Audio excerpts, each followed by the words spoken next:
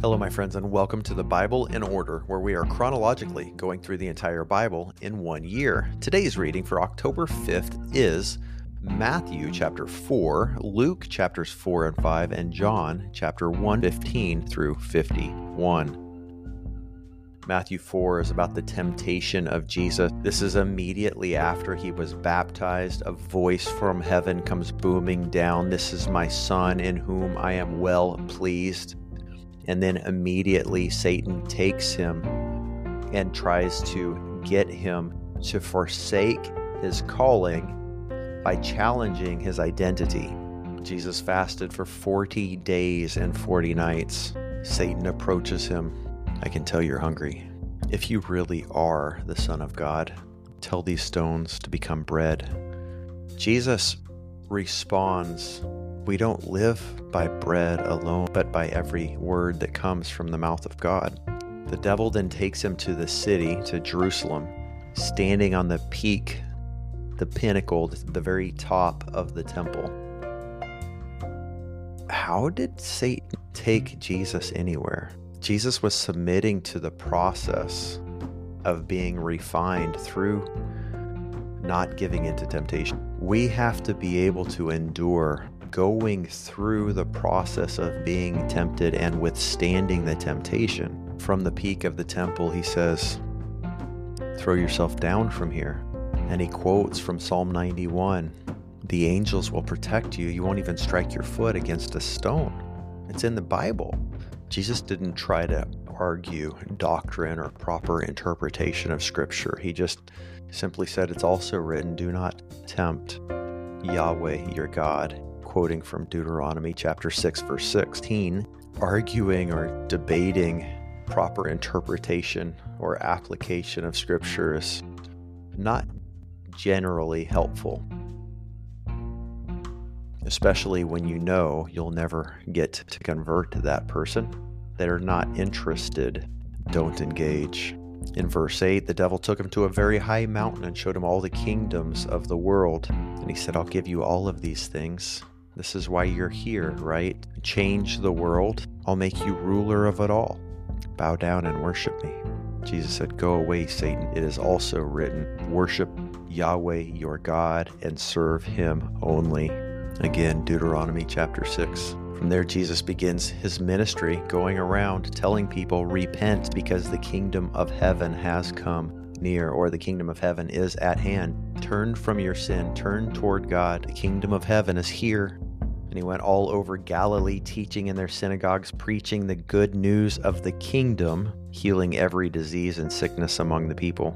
In Luke 4:16, Jesus returns to Nazareth where he grew up. He goes to the synagogue on the Sabbath day and he opens the scroll of Isaiah and he turns to the place, or he locates the place where it says, the Spirit of Yahweh is on me because he has anointed me to preach good news to the poor. He has sent me to proclaim freedom to the captives and recovery of sight to the blind, to set the oppressed free, to proclaim the year of Yahweh's favor.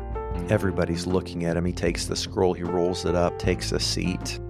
Everybody's just staring at him. Today, as you listen, this scripture has been fulfilled. They were amazed by the authority he had when he spoke. The grace of God that was so evident upon him. They were amazed, and yet they said, Isn't this Joseph's son? They watched him grow up. They knew who he was. How could God be taking this person we know and doing these amazing things through him? Like, what is going on? Let's stop and let's be rational. Jesus said no prophet is accepted in his hometown. You guys remember Elijah? During that horrendous drought all those years ago, there were lots of widows throughout Israel, but Elijah wasn't sent to any of them. He stayed with a widow in Sidon. Remember Elisha? There were lots of lepers. There were lots of people with skin diseases all throughout the land, but it was only Naaman, the Syrian, who got cleansed. Don't rest on the laurels of your history. Don't be one of those people who says, It's always been this way. When he had the audacity to call them out because they were neglecting the word of God, the very word of God in the flesh, they were enraged and they grabbed him and they took him up to the top of a hill to throw him off. And he let them until they got to the very brink. He said, "Now's not my time." Just as they were about to hurl him over the cliff, he passed right through the crowd and went on his way. Friends, the enemy has no control over us except for what is granted him. If it will glorify God more for me to be crucified, then I shall be crucified, but only at the proper time. Verse 38, he goes to Simon's house. Simon's mom is sick with a fever. Jesus rebukes the fever. He tells the fever to leave, and it does. Verse 41, demons were coming out of many, shouting and saying, "You are the Son of God." And he rebuked them and would not allow them to speak because they knew he was the Messiah. Jesus didn't come to advance his own ministry. He wasn't writing books. He wasn't looking for a stage. He wasn't trying to be promoted to lead pastor. He was just advancing the kingdom everywhere he went. Jesus takes Peter's boat, goes out a little off the shore, using the calm, still lake and the shore around it as a natural amphitheater. He begins teaching the people. And when he had finished speaking, he said to Simon, "Go out, cast your nets." Simon was exhausted, having been fishing all night. He says, "Master, we've worked all night long. We've caught nothing. I'm tired. I just want to go home, and yet I don't understand, but I'm just going to obey." And so he does obey, and then he reaps a harvest so vast that he can't even haul it in. His nets begin to break, and he has to call to his fishermen friends to say, "Come and help." When they see the quantity of fish received, Peter has to repent. "Go away from me. I don't deserve to be in your presence." Almost get the impression that Peter had been muttering under his breath while Jesus was teaching. "How long will you teach? I'm tired. I've been up all night. Still have to clean my nets. Have to get some sleep before I go fishing again tonight." The lesson I see in this is that Peter was obedient. He was serving. "Sure, take my boat. Go out to shore. I'll push you out there a little bit so the people can hear you.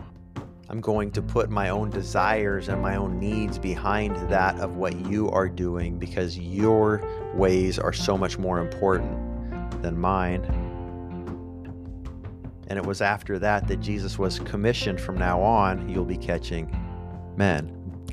We're going to transition you, Peter.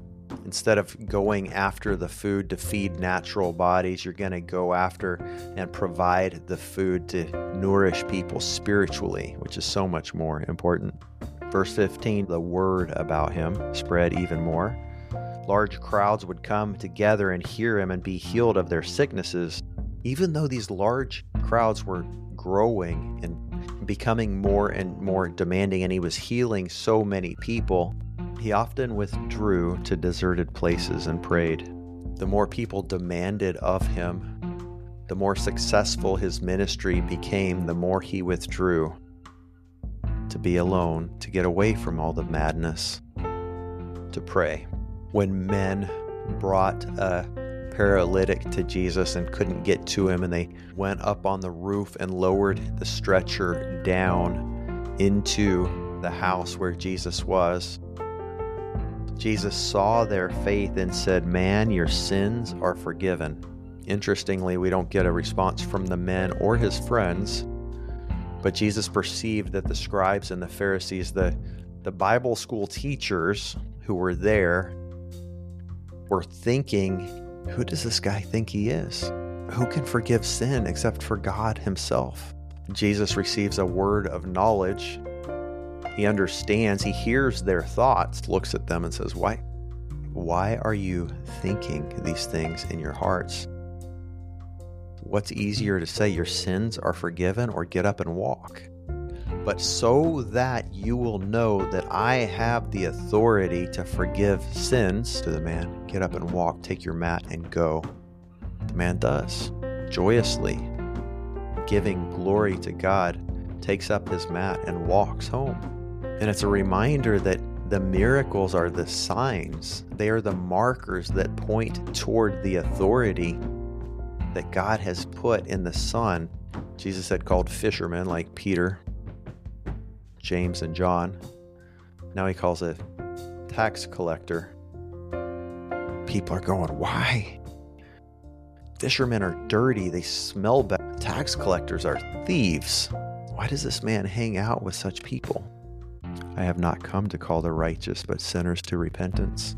The thing is, we're all sinners. Many of us think we have it all figured out, and we don't realize that we have a need to repent. In John 1, when Philip went to Nathanael and told him that they had found the Messiah, the one Moses had predicted, Nathanael's a little doubtful, but Philip says, come and see. As they are on the way to meet Jesus, when Jesus saw Nathanael coming toward him, he says, now here is an Israelite in whom there is no deceit.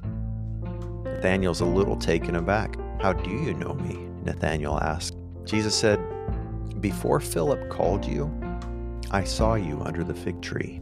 I would imagine that Nathanael was under a tree where he went often to pray. Jesus speaks highly of his character. Here's an Israelite in whom there is no deceit. And before Philip called you, I saw you. I wonder if Nathanael had some sort of an experience where he felt like he was being seen by God. Maybe he was praying and he felt the voice of God speaking to him saying, I see you, Nathanael. You're not invisible to me. Can you imagine receiving a word like that while you're praying? God saying, I see you. We're coming to this place in society today as a culture that people recognize how important it is to be seen and heard and understood. And in that moment, Jesus said to Nathanael, I see you. I saw you under the tree. I heard you. I understood you. And it rocks Nathanael. It takes him from a skeptic to a believer immediately. Rabbi, teacher, you're the king of Israel. It's amazing how powerful it is to be seen, to be heard, to be understood. If you want to see your relationships elevated, stop and listen and ask probing questions and see people for who they are. Listen to them so they feel understood. Our God is one who sees us, who hears us, who understands us. The problem is we're so distracted that we don't understand that He's listening. We don't hear His voice because we're not listening for it. But He's always there. He's watching, He's listening, and He understands. And He loves us anyway. God bless you, my friends. Thank you for being on this journey with me. We'll see you tomorrow.